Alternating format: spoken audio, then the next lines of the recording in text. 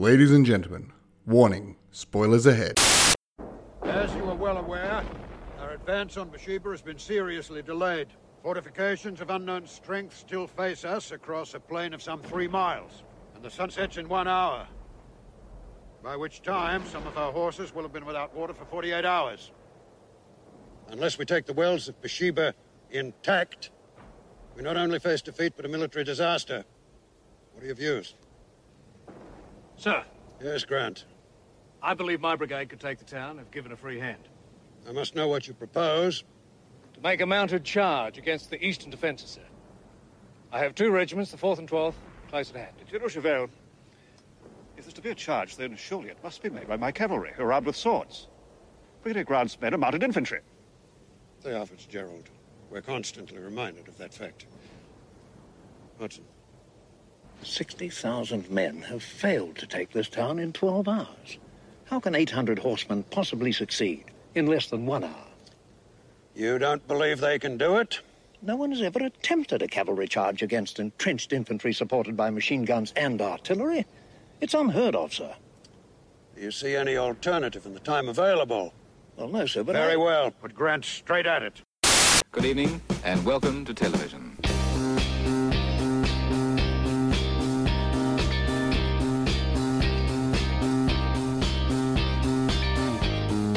G'day! Hello. Hello! Hey! Whoa! I'm Philip Hunting. And I'm Wayne Stellini. Welcome to our Fred Watch Anzac Day special. Anzac Day is a time where Australians remember the sacrifice of servicemen and women in time of war. Absolutely, mate. So what are we reviewing today? Today, we're reviewing Simon Wincer's 1987 Anzac film, The Light Horseman. Tell us about it, Janet. The film follows 4 Australian cavalrymen, Frank, Gary Sweet, Scotty, John Blake, Chiller, Tim McKenzie, and Taz, John Walton, in Palestine 1917 as part of the 4th Light Horse Brigade of the British and Commonwealth Forces. When Frank dies from wounds, he is replaced by new recruit, Dave, Peter Phelps. When Dave finds himself unable to fire his weapon in combat, he is transferred to the Medical Corps, where he does not need to carry a weapon, but will still be exposed to the fighting. Meanwhile, plans are drawn up for an attack on Beersheba. Major Richard Meinertzhagen, Anthony Andrews, deliberately leaves behind documents indicating that an attack on Beersheba will only be a diversion, thus lulling the Turks into a false sense of security. On the 31st of October, the 4th and 12th Light Horse Regiments are ordered to attack the Turks. Dave and the rest of the medical detachment prepare for casualties and are ordered in behind the Light Horse. The Australians begin advancing on the Turkish position, gradually speeding up to a charge, hitting the Turkish lines and routing them, securing Beersheba and its waters. It is often seen as the last great cavalry charge in history. Wayne, what did you think of The Light Horseman? I think a film that presents the last great cavalry charge in history is a pretty great movie. It's a wonderful story. I mean, I think we often hear of the Light Horseman, but don't really know their story. And what's interesting about this particular film is that our main protagonist, Dave, played by Peter Phelps, isn't really a traditional light horseman throughout the story. You know, he's excited by the prospect of going to war, as all young men were back in the day, before they knew better. Although, you know, he will reveal at some stage that he's gone into it with a bit more knowledge than his more mature and experienced peers, which is fair. He's got his own motivations, and we believe them, and we believe his reasons for wanting to be successful amongst the Light Horsemen, despite his naivety, I suppose, and inexperiences. But it's interesting because he isn't with his colleagues, his troops, all the way through. If we want to be really harsh and blunt about what we expect a soldier to be like, he fails. He's not up to it because he's got this heavy conscience there about feeling really confronted by the idea of killing people, even people who are about to give him a lot of hassle, to put it lightly. Yes, you know, who are about to cause him harm, potentially death you know, or torture or whatever, all the horrific things that happen in war. He can't bring himself to, you know, use his saber or to hit somebody with his bayonet or fire a gun. So he's not really suited for the type of conflict that the Light Horsemen have to endure. And we then see the second half of his story in this film helping out on the medical side of things. Still incredibly dangerous. Yeah. To some degree, one could argue even more so, because you're going into a field to rescue soldiers and to help people without any weaponry or really any defense besides the soldiers around you. So I think it's actually an interesting angle at which they tell the Light Horseman story, because you would expect a movie like this to follow a soldier all the way through, not change, you know, their regiments, not change their main focus. Yeah. But, you know, his focus has gone from being literally on horseback to then being someone who is bandaging people up. Yeah. So, yeah, I find that element of the narrative is really fascinating. Most certainly. It's a very interesting take on something that later was discussed a lot more, which is this idea that soldiers didn't want to kill. Yeah. I mean, there's studies out there, and again, they're debated studies, so I'm not going to sort of go into it too far, but there is an idea of thought that something like 45% of all soldiers claimed to have intentionally missed. Yeah. That they intentionally would not fire. And there's some supporting evidence that says something along the lines of 85% of all injuries during the First World War were caused by illness, gas, bombs, but not gunfire. So not from a direct confrontation with another troop or soldier. Exactly, and which points to this idea that, people don't like to kill each other. Yeah. And it's an interesting way that they've taken this, because instead of having him, again, they've probably done it for the shorthand of film, but instead of having him, you know, we're looking down the barrel and we see him maybe shoot, but intentionally move off to the side, we see him just not firing, which also allows his comrades to see that he's actively not taking part. It's a brave choice, I think, to have a war movie in which your chief protagonist actively avoids killing someone and actually shows fear. Yes. I think that that's incredibly brave and most quite unique, because when we think of war stories, especially the Hollywood movies, and yes, this is an Australian movie, but it's an American co-production, so some influence would be there, because if they're helping to finance it, right? It contradicts everything we think of the war soldier. Yes. Because Dave isn't presented as a coward, right? But he's presented as being very human. Yes. There's so much humanity throughout these men, and it's an interesting take, especially because, you know, the soldiers are supposed to not have any emotions, and they are gung-ho and they kill the enemy, and you know, and particularly the Aussie bloke, right? You know, who doesn't fear anything or anyone, but there is a beautiful camaraderie and conflict between them. These guys in this film feel incredibly real to me. They feel like real people. There's that point where Dave's headed off to join the medical corps, and they say their goodbyes, but it is sort of an awkward, because on one hand, they've been through things together. Yeah. But they've not been together long. You can tell they've been together maybe a week at tops, a few weeks maybe.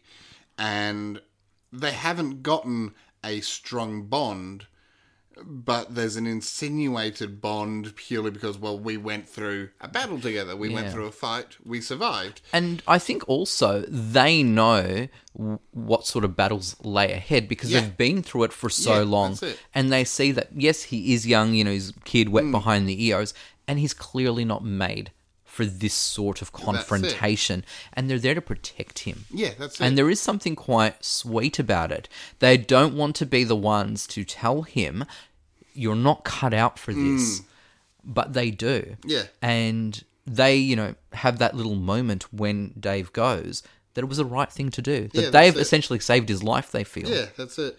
And on top of that, when you have that goodbye, it's very awkward. It's not good mates saying goodbye. It's an awkward sort of, almost like, you're saying goodbye to the temp at work. Well, you knew they were only there for a month or two. Yeah. You sort of chatted to them every now and then, but now you're expected to give them a goodbye and sign their card, and you're Yeah. like, I'm not even sure of your name. Well, no, but you know what, though? There is an element to that, because I was going to say it's almost like, I'll go one step further. It's like they're in an office, and they've had to be the ones to fire him, but they didn't want to. Yeah. But yeah. they have to deliver that news. Yeah. Because at the end of the day, no one's making Dave leave. No. But they feel this burden to do so. Yeah. In order to protect him. Yeah. And you're right, they're not as tight with him as they are with one another. They can't be. He hasn't been around as long. But that does not matter because, and especially if we want to talk about, especially in Australian culture, how much we want to emphasize the Anzac spirit, there is an automatic camaraderie. Yes, there's conflict because he's there replacing their fallen mate, right? And so there's tension as well, especially from Taz, who doesn't really like him, who's angry at him for just even existing, right, for being there. But at the end of the day, they're still all troops and they're still on the same side, so they are still one team. Yes. So yeah, I find the depictions of masculinity, the depictions of friendship, really interesting here because they do waver from being antagonistic towards Dave to being paternal towards him, to being very matey, to being protector. Yeah. There's a lot of emotions that go through them, but that complexity is what you find in friendships. Yeah. In these types of dynamics and relationships, and especially when you're talking about war, where everything is... There's an underlying edge. Yeah. Even when things are calm and the guys are joking around, they're mucking around on the beach, they're in a specific section that is designed for recreation. So it must be a really safe space. Yes. In the context of things. Yeah. But at the end of the day, there's no denying that they're still there to fight and kill people for whatever reason that they've been told. You're right?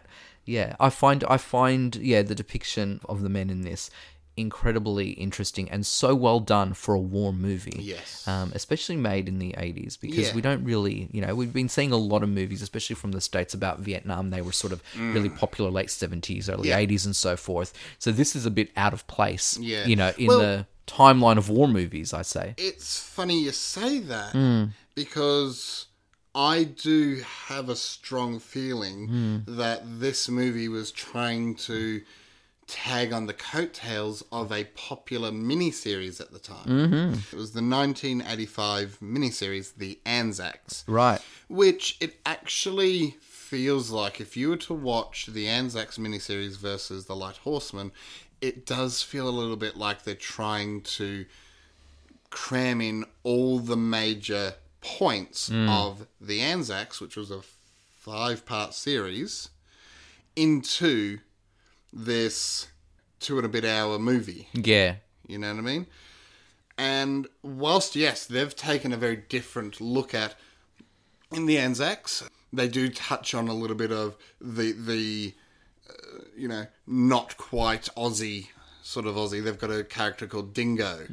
And he very much is this, I'm out for myself, I don't care about me mates. He shoots a load of unarmed German prisoners. Right. He runs away, he deserts, goes AWOL, and none of the of his squad likes him. Yeah. Sort of thing. They hate him, and they catch him at some point and beat him up, sort of thing, because they're like, you deserted us, you broke the Anzac code, sort of thing. Whereas you're right, in this one, they actually look at, well, what about someone who doesn't want to fight? Yeah. Whereas in that one, they spend the entire time on these people who know that's their job. Right. They talk about how horrible the war is, and they talk about how much they'd prefer not to be doing it, but at the end of the day, each and every one of them look down the barrel of their sight and fire at Germans. Yeah.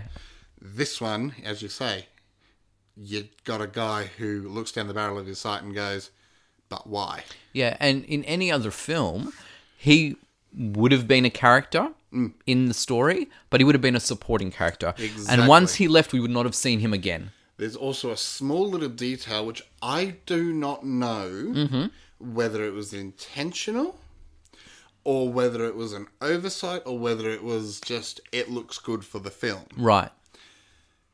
When Dave does not want to shoot. He is looking down the barrel at retreating soldiers. Oh, right. There is a big thing, at least in the mythos of soldiery, is you do not shoot retreating soldiers. Yeah, because it's like someone waving the white flag. That's it. Right. Even if they're retreating to, form a new line or, get a better position or something, you don't shoot a man in the back. I was going to say it's because the back is to you, right? Now, that is mythos. It is very much something that does not happen in the real world because you want to take out as many. You don't want them coming back at you later. Enemy's an enemy. That's it. But I don't know whether they did it intentionally to further the point of, well, this is a horrific thing that happened in war, and here we have our protagonist. Maybe if they were coming at him, if they were bayonet charging, he'd be more than happy to shoot.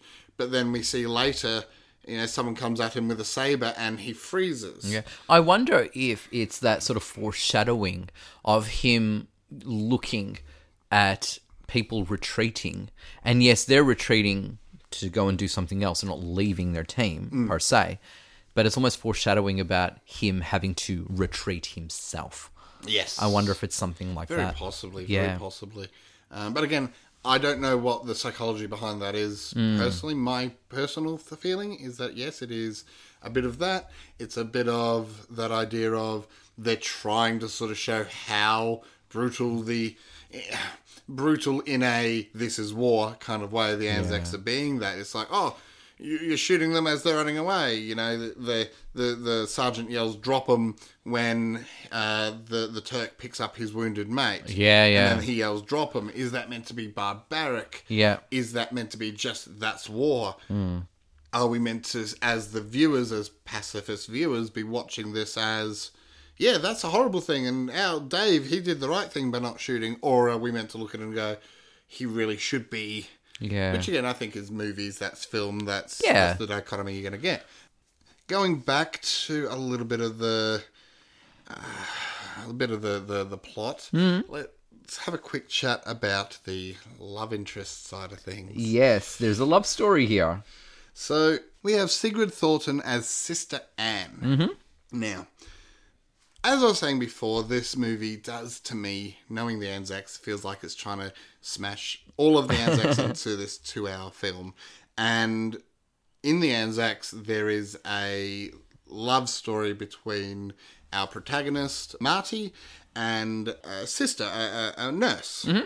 And in that one, he goes from being a private and actually ends up being an officer. And Right. the reason I bring this up is because the nurses are not meant to fraternise with privates. No. They are only meant to fraternise with officers. Yes, but And can we... even then, not really meant to. I was going to say, Phil, can we honestly say, though, that everyone would have adhered to the rules? It does, because of the compact nature of this film, and this is actually something else that this film does for me, which is a little jarring. It tries to hamstring a lot of exposition.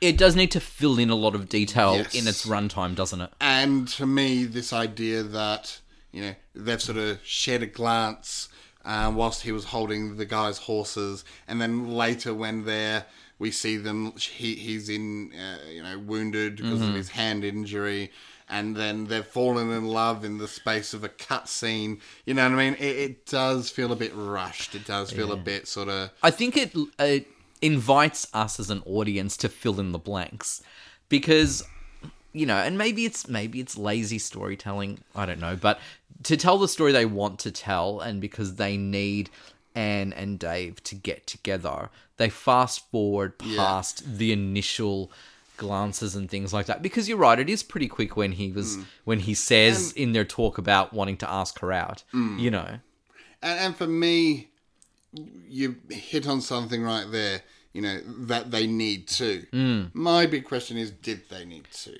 Yeah, absolutely. And I appreciate that you don't want it just to be all macho war and stuff like. But that time could have been used a bit more to explore the mateship side of things, the explore more of that masculinity versus, what is manhood, what is duty, what is... Do you feel that, like, more. but do you feel like that in a lot of war movies, and maybe it's just... it feels restricted to its own formula, to its own genre conventions, that there is always a love interest for the protagonist. And maybe here it's important, or the filmmakers feel it's important, that this protagonist, who is particularly sensitive and isn't as gung-ho and maybe isn't as brave, and that's a very... loaded word, brave, in terms of war, but if we want to just go to black and white stereotypes, that we need to reinforce other elements of his masculinity, and one of that is his heterosexuality. Actually, that's a very good point, most certainly. Looking from that side of things, yes, and looking at a 1980s movie, sure. I do feel... that, and again, look, I'm starting to think of some movies that haven't done that sort of stuff. Yeah. But also, they've been a lot later. Gallipoli, Peter Weir's Gallipoli, there's no love interest in that. No, well, that really was about the friendship between the two boys. And I think that that's what I would have liked to have seen more, a bit more of that, what happens when your mates, you're sort of forced to be mates, and more of that. But you're right. It's probably been there. One, I do think they were trying to copy, to a degree, like not copy, but they're trying to mirror the Anzacs, because that was very successful and had just sort of been released, just finished up when they started filming. Right. So that would have been in their minds, well, most likely. Maybe. And I think that you're right. They probably did feel they had to push the masculinity side of things. But even that, looking at the themes in it, that whole, the female's the one who comes in and says, you don't have to do this, and bravery's not this. That mirrors the Anzacs as well. Yeah. You have Marty, who has become a lieutenant. He wants to go back to his mates, and he gets what's called a blighty, which basically means a wound that could send him back home. You've done your time. You've served your bit. This wound's bad enough to send you home. He pulls some strings to get himself back into action. He ends up being a staff officer, which means he's more of a glorified pencil pusher. Right. But he ends up back in action and back with his unit, because he's able to pull the right strings. And it's the nurse, I wish I could remember her name, but she sits there and scolds him for it and tells him, what is it with men who are going to, kill themselves for this idea of your mates and stuff like that. And we see a little bit of that here, that she's sitting there saying, you're just as brave. You're not any less brave just because you're not shooting people. Yeah. No, absolutely. And you know what, Phil, while I am, I suppose, a defender maybe of this romantic element, or at the very least not as put off by it as you are, for example, I do agree with you that the more interesting element is the dynamics between the men. And we've seen that in other films. For example, All Quiet on the Western Front does it beautifully. That depiction of masculinities and male friendships. But, of course, they still have to have the men frolicking with women, right? Because we have to have that. In some degree, we could argue, though, well, that kind of makes sense, because these guys are, red-blooded men who haven't seen a woman for so long, and these women haven't, seen handsome, young, brave men for a long time. So it's a very predictable outcome based on those circumstances, but probably still accurate. I mean, at the end of the day, Dave and Anne are, according to the film, based on real people. Yeah, I will admit that watching it this time, so I've watched this movie a lot.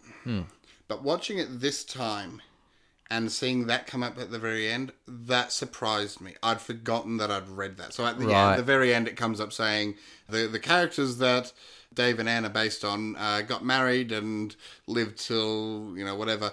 And I was like, I actually never realised these were based on real people. So that does go on to the idea of, yes, obviously it did happen that people just fell in love and people didn't care about rank and all that sort of stuff. But it also just, for me, makes it a bit... less. It's a bit less. Again, I know that what they would have gotten in trouble.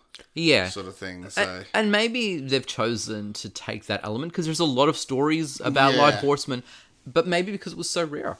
Yeah, But they're like, actually, hey, maybe, yeah. this is an actual love story that defied convention, Yeah, for example. yeah. We need to tell it. The fact they didn't put anything in about that, though, but that might, again, just be for the sake of the story. It's too much to... It's actually something I struggle with my writing of wartime stuff. I try... Because I could sit there and give you all the facts and figures and all the... Well, actually, this happened and that happened. But then you're not going to get a good story. Don't let the truth get in the way of a good story. But then I come back to Master and Commander. Yeah. So we'll watch that soon. And we will. But that all aside, yeah, look, it's definitely, whilst I feel that it's trying to go on the coattails of the Anzacs, it definitely, as you say, tackles something that I don't think many, if any... Unless you're in a series where you've got the time to tackle it. Yeah. I mean, even Hacksaw Ridge. Yep. You know, talking about a medic who's in the war. It's still about a medic who was under wrong circumstances, sort of thing. Yeah. So it's a completely different kettle of fish. And even that comes off more gung-ho, hurrah, than this does. This comes back and says, hey... This is the Battle of Beersheba, and here's our main protagonist, as you say. They could have done a main protagonist who was the all-round Aussie hero at Beersheba. Instead, they go, hey, here's a guy who's not as keen on killing people, not your typical Aussie bloke. Exactly. We had Scotty, we had Taz, we had Chiller, and lots of other characters in the film as well that they could have focused on. But even those guys are at least fleshed out. Yeah, Scotty and Taz especially, I feel. So, yeah, no, I definitely see where you're coming from. There are interesting choices made in terms of storytelling from the Light Horseman, and I think that's one of the reasons why it is such an appealing story, because in the, you know, plethora of war movies that we have, this one does seem a bit more subdued. Yeah. You know, there's not a lot of blood on screen. No. Not at all. No, you're definitely right. And, yeah, because there's maybe only 2 major battles, and even one of those battles is a skirmish. You know what I mean? There's only the one, which, again, it's called the Light Horseman, and it's about the Battle of Beersheba. Yeah. But, you're right, there's not a lot of blood. There's not a lot of gore. It doesn't... I think this is one of those ones that... It glorifies the battle, but not in a... to me, there are sort of 3 types of war films. There's, on one hand, you've got the glorifying war. You know, hoorah. Yeah. You've got the other side is where diminishing war and war's horrible and everything about it sucks. Then you've got these ones that sort of float in the middle where it's like, look, we're not glorifying the war. The war sucked. But you know what? This one thing they did, that was pretty cool, wasn't it? Yeah. You know, you can't sit there and say, you know, the battle, the charge, what they did wasn't brave. Oh, absolutely. And it wasn't impressive how they pulled it off. Yeah, and that's what they did. it. That final battle is amazing. Yeah, that's it. it. It is edge of the seat, beautifully filmed. That's it. Really thrilling stuff. 100%. I actually think, you know, especially when you're watching a war movie, you want the final battle, the climax, to be the ultimate payoff. For me, it is in this movie. Yeah, that's it. And I think they're the best movies that sit there and say, look, we're not glorifying the war. We're not saying that this war was a good war. We're not saying that war is a good thing. We're following a medic, for crying out loud. Yeah, exactly. But here's a thing that happened. And whether you're pro or anti-war, you've got to say, good on you to what they did here. Yeah. Yeah, better if they didn't have to, but they had to, so they did it, and it was a bloody good show. Yeah. You know, for what it is. I mean, look, war's a rat cage, right? That's it. And I think for me, that is why, again, that's why I do reenacting, because it's not about glorifying the war. It is about saying, hey, this is what it was. But it is also about saying, end of the day, there are some mighty feats Yeah. that people did, and that, I think we should honour them for that. We should, I also think, personally, to get a tiny bit political, I think we need to honour diplomats a lot more. Yeah. We need to glorify and honour the peacekeepers a lot more. Absolutely. One thing that we have a horrible time of doing in this day and age is finding someone, putting them up on this huge pedestal, especially peacekeepers I'm talking, putting this up on this huge pedestal, and then as soon as one tiny thing goes wrong, crash them down and tear them to shreds. They're no longer saints. They're no longer saints. Yeah. So I think that's what movies like this do. They show, hey, these guys aren't saints. They're still just human. Yeah. But for one moment, they were heroes. Yeah. Look, and they are incredibly human characters. That's it. Again, they're so fleshed out for the restrictions that the film has. Yes. And they do fight in a heroic battle. Again, that final battle is absolutely amazing. I don't know how accurate it is to the real battle that it depicts, but it makes for amazing cinema. Most certainly. Yeah. And from all accounts that I can read, this is actually fairly accurate in terms of its battles. In terms of its mannerisms, it's how people talked and got along and all that stuff. There has been a little bit of classic 80s. Of course. Thing. Just little bits like, how... Even how the nurse and the soldier dated, even if you want to take out the whole, whether it actually happened, whether it was actually a private, whether, etc., etc. But people have said it's a bit flaunty for the era. There would have been a bit more hush-hush. Yeah, a little bit more hush-hush, a little bit more decorum. But again, that's coming from people who study an era without studying the people, if that makes sense. They study the broad. But also for a film, even if it's a period piece, you still want to have some things that are familiar to its contemporary audience. Yes. So they can relate to the characters. Yes, most certainly. Yeah. It's not a documentary. No, that's it exactly. So there are a few little tiny nitpicks that people have brought up.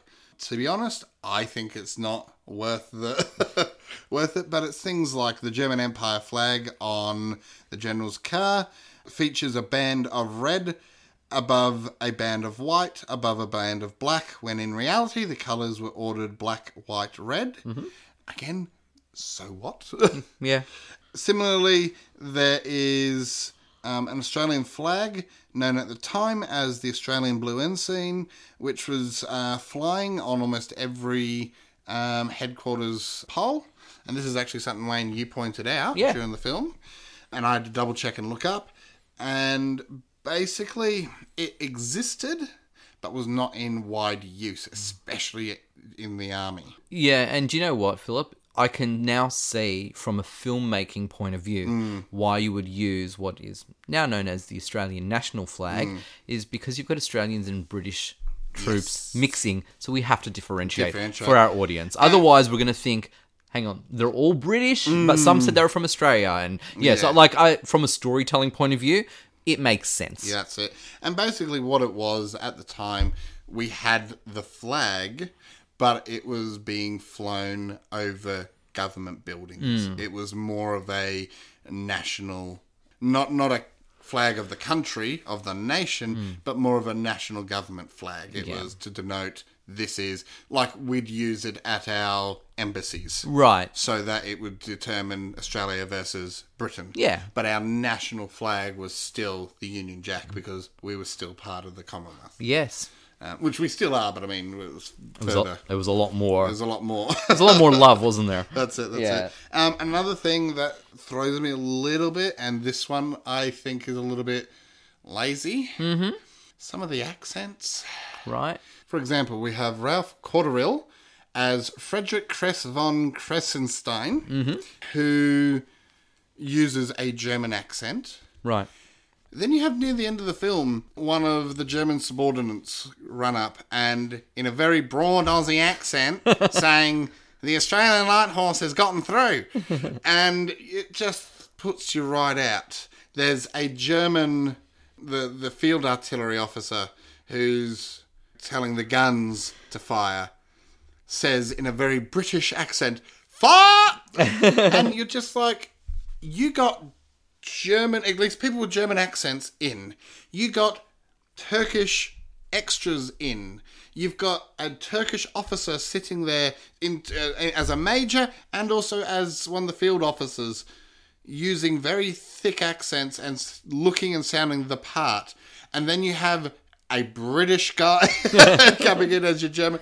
It's just like 2 more Germans. That's all you needed. That's all you needed. Dub him. Dub him, yeah. And so those little things take me out a little bit, and I just get annoyed that... I can see that, especially when there's such good attention to detail elsewhere. That's it. They've gone to the detail for everything else, literally 2 more characters. Yeah. Even if they're putting on fake accents, because they've got 1 or 2 lines, just try. Yeah. But other than that, Wayne, what are your final thoughts? Well, I have to say, this isn't the first time I've seen The Light Horseman. I've seen it a few times. Mm-hmm. And whilst it's not my go-to war movie, I'm not offended by it. I do actually think it's a really solid film for what it is. Like, I think it achieves what it sets out to do. I think it sets out to represent the Anzac spirit. I think it sets out to tell a story of an epic battle with the Light Horseman. I think it sets out to tell a bit of a love story that's based on a real couple. But again, we don't know how accurate it is. Does it matter? No, not really. It's a movie at the end of the day. And I think, it does all of these elements really well. I think that the film overall is actually quite really well performed. I think a lot of the characters are fleshed out. I've always been a fan of Peter Phelps, and I think he is wonderful as Dave. I think Sigrid Thornton as Anne is also incredibly strong. Unsurprisingly, she is Australian film and television royalty for a reason. We've got the other men in the cavalry. We've got Frank, played by Gary Swade, Scotty, played by John Blake, Chiller, played by Tim McKenzie, and Taz, played by John Walton. Again, really solid. You believe these guys are friends. You believe that they've been through some experiences together. And they don't have a lot of scenes together. So they convey a lot of backstory in a really limited time frame. And I think we get flashes of that throughout the film with different dynamics between the characters. One actor that I particularly liked was Anthony Andrews, who played Major Richard Meinhardshagen. Because when we first meet him, we're not too sure about him. Yeah. Incredibly suspicious. But we want to not trust him. But then we do, and we're still not sure until he's, deeply ingrained with the troops. I adore his performance. I think it is so solid and so strong. It's such an unsettling performance, Yes. but for all the right reasons. Especially when they first meet him, and when he does that whole intentional drop of the bag with the letter inside, because, when he's cutting the horse for blood, we don't know what he's really doing. We don't know the full extent of it, and we don't know if he's trustworthy. Is he going to betray Dave, or what's he going to do? So, I think that is probably one of the strongest performances, and also one of the best written characters too. Yes. I think the combination of character and Anthony Andrews' performance is absolutely perfect. I think, for me, he is the standout in terms of acting in this one. One thing that I do also want to credit, because I did talk a lot about how brilliant that final battle is shot and filmed, performed, it's excellent. I can't oversell it enough, I don't think, because I think it's so well done. But throughout the film, the cinematography I actually quite liked, to a point. I have to say, the external shots were so beautiful. Almost, you can call it, picture perfect, or they're these beautiful postcards. The soldiers are filmed in silhouette sometimes. It's just absolutely gorgeous. Dean Semler shoots this film so beautifully. However, in a lot of the scenes that are inside buildings, internal shots, a lot of shadows. They seem to be filmed quite dark. And I'm not really sure why these choices are made. I don't think they really work dramatically, because the external shots are photographed so beautifully. We don't quite reach that level of excellence for the internal shots. But luckily for us, most of the film is set outdoors in that beautiful Yes. location and landscape. I don't think The Light Horseman is a perfect movie. I don't think it's the best Australian war movie, but it has so much going for it. I think overall it's a strong entry. I think it's a movie that not a lot of people are that familiar with, but I think it's a movie that people should actually sit and watch at least once to get a better understanding of who the Light Horsemen were and their place in Australian war history. 4 out of 5 from me. Well, it's funny you should mention about the beautiful, stunning locations, because those stunning and beautiful locations were in Victoria and Hawker, South Australia. Explains it. It was all filmed, so as much as it looks like you're in Palestine and all that, it was all filmed in Australia. Explains why it looks absolutely- gorgeous. That's it. Absolutely. I'm very much the same. I think the cinematography was amazing. I think there are certain shots I do feel, as you say, are in the shadows too much or indoors. When they're inside talking to their dying mate, Yeah. it's all in shadows, and there's no natural way to light that up. Yeah. Doesn't matter. They should have done something to, Yeah. Yeah. had it at night and had them all holding candles, or Yeah. or just something to unnaturally light it up so that it didn't look as Yeah. bad there. Even when Anne's writing the letter, there's a bit of inconsistency. Yeah. The score, the music score, is absolutely wonderful. The True. points of tension are hit perfectly. Yeah. Every now and then I'll watch a show and go, oh, that's very 80s or very 90s. Yeah.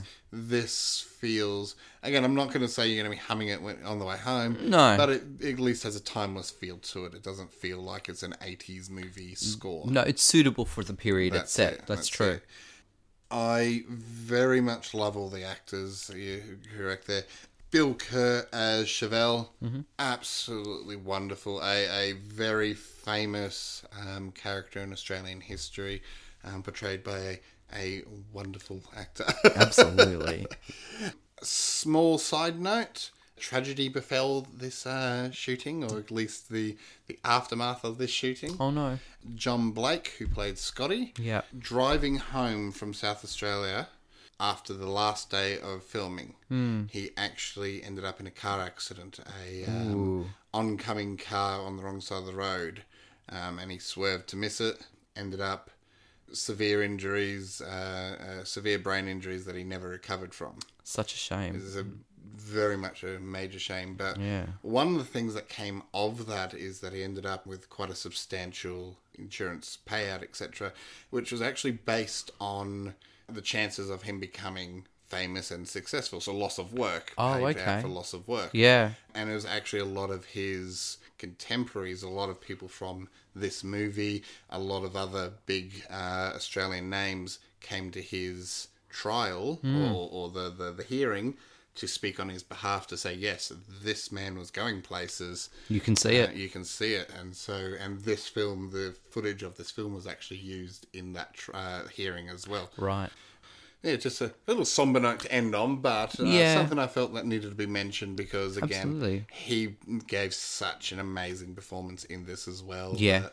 That, for it to essentially be his final performance. Yeah.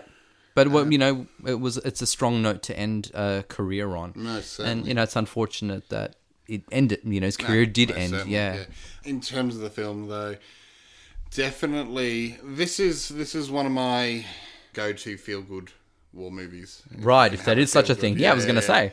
It's definitely one because it isn't glorifying and you don't end up with a nasty taste in your mouth, because it's not ripping war to shreds and making you feel guilty for doing being part of it or knowing about it, sort of thing.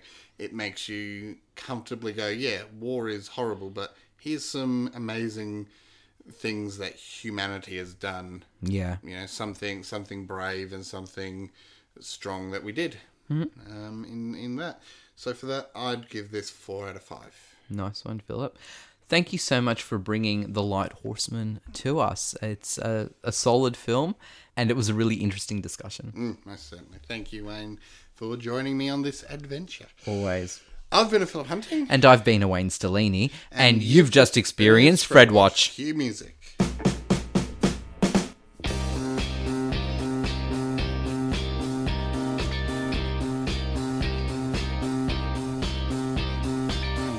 And scene.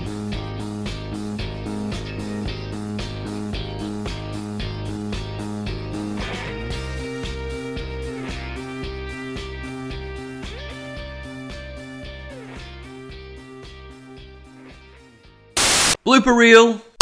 This is a final audio check just to make sure that we have our shit together. And our shit we have together that we are making sure of. Yeah. Thank you, Philip. Welcome to our Fred Watch Anzac Day special. Philip's Anzac Day... Oh, yes. Yes. And I haven't even thought about this because I totally forgot I do this. Yep. Do you need another lead in? No. Okay. Anzac Day is a day that Australians commemorate the... I'll start that again. I know what I want to say, it just didn't come out. Yeah. Anzac Day is a day that Australians commemorate the service. Anzac Day is a day that Australians commemorate the service that... I'm going to write something quickly. What did I have last time? Hold on. Or did I just had the same thing? Horrible histories... So you don't need to go into a lot of detail because we've done that in the super, first one. Yeah. Obviously say what you want to say. Yeah. Anzac Day is a day in which Australians commemorate the sacrifice that servicemen and women gave to our country in... Oh, that was so good. In what? In time of war? No. Just that bit, isn't it? Yeah, in wartime. Anzac Day is a day that Australians commemorate the... Anzac Day is a day that Australians commemorate and remember the sacrifice that... Service. Anzac Day is a day that Australians commemorate and remember the service that... Sacrifice, okay. Yep, I got it now. One last time. This will be the last time. Famous last words.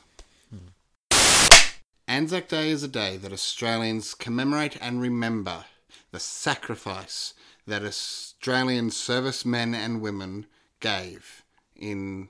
Do you want to write something down? Yeah. No, but yeah. Right. Oh, you want me to write it? Yeah. Today we are reviewing Simon Wincer's... Yep. Today we're reviewing Simon Wincer's 1987 Anzac film, The Light Horseman. Hitting the Turkish lines and routing them, securing Beersheba's waters. Wayne, what did you think of The Light Horseman? Oh, you're going to do it later? I've already done all this. The synopsis? Yeah, we've got it recorded. Did you? Go back. No, sorry. Go back in your files. Oh, yeah, up there. Oh, okay. And then go back one. Okay. You actually recorded it. I didn't realise that's what you meant when you said that. Oh, right. Yeah, No. The film follows 4 Australian cavalrymen. Frank, Gary Sweet, Scotty, John Blake, Chiller, Tim McKenzie, and Taz, John Walton, in Palestine, 1917, as part of the 4th Light Horse Brigade of the British and Commonwealth Forces. Cavalry charge in history. And we're not concerned the audio will be too different?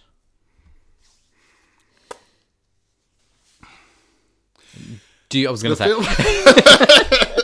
Not to give you more work, but do you want to try? Yeah, I'll give it a run. Okay. Yeah, all right. Meanwhile, plans are drawn up for an attack on Beersheba. Major Richards Meinertz... Oh, yeah. Meinertz-Hagen? Meinertz-Hagen, yep. Thus, lulling the Turks into a... Meinertz-Hagen. Go from thus. Mm-hmm. Thus, I've lost thus. Thus lulling the Turks. Thus lulling, yep. Thus, lulling the Turks into a false sense of security.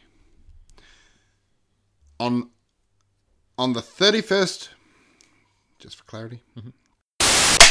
Dave and the rest of the medical detachment prepare for casualties and are ordered in behind the Light Horse. Do that again, that was terrible. But he still can't bring himself to, use a bassinet or to fire or to swing his saber or anything like that. Is that wrong? I said bassinet. You said bassinet. I know. If it was any other word, Yeah. I'd be like, yeah, okay. But bassinet, that's a hilarious. That's so funny. That is a hilarious image. He's there with his baby. Fix bassinets. I know. Oh, I can't think now. I don't know where Bayonet. Bayonet, yes. But I don't even know where I went from. No, that's right. He can't. What can't he do? Do you need to listen back? Oh, no, because I'll just stuff up the recording. Any defense besides the soldiers around you, or the troops around you, is it troops or soldiers? Or it's, both. it's interchangeable? Okay. Because he goes into battle with, oh, fuck off. Actually, I'll cut it off there and leave it like that. Okay. It's been a while, hasn't it, Philip? Mm-hmm. Yep. And there's a supporting statistic. Again, I don't know the full numbers, but it's something like 85% of injuries during the Second World. And there's a supporting studies. Yes, there's a love story here.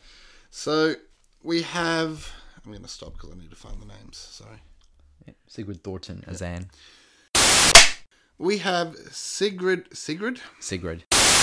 and actually ends up being an officer. And Right. the reason I bring this up is because nurses are not meant to fraternize with a couple of little things, and they're just nitpicks at this point. But things like, sorry, I just want to double check it. So there are a few little tiny nitpicks. So there are a few... And the reason I find this a little lazy because you have... sorry. It's okay. We don't have him here. Which one? The German. Is it Friedrich Kress von Kretzenstein? Ralph Cottrell? Yes. In red. Mm-hmm. Because he was a real person. Yep. Do you want to read it? Yes, just for a Take moment, it, mate. please. For example, we have Ralph Cottrell, but other than that, sorry. Yep. But where are we going? Accents. Okay, I'll throw it over to you. Actually, I think. Yeah. Final thoughts. Yeah. Yep. But taking other than I think it's out to tell a story of an epic battle with the Light Horse. We've got the other boys in the team. We've got Frank, we've got Scotty, we've got Taz. Beautifully played by Gary Sweet, John Blake, Tim McKenzie, John Walton. I didn't even mention Chiller, sorry. That's the editor, Wayne. I'm very much the same. I think the cinema... Could you say the word? Cinematography. Cinematography.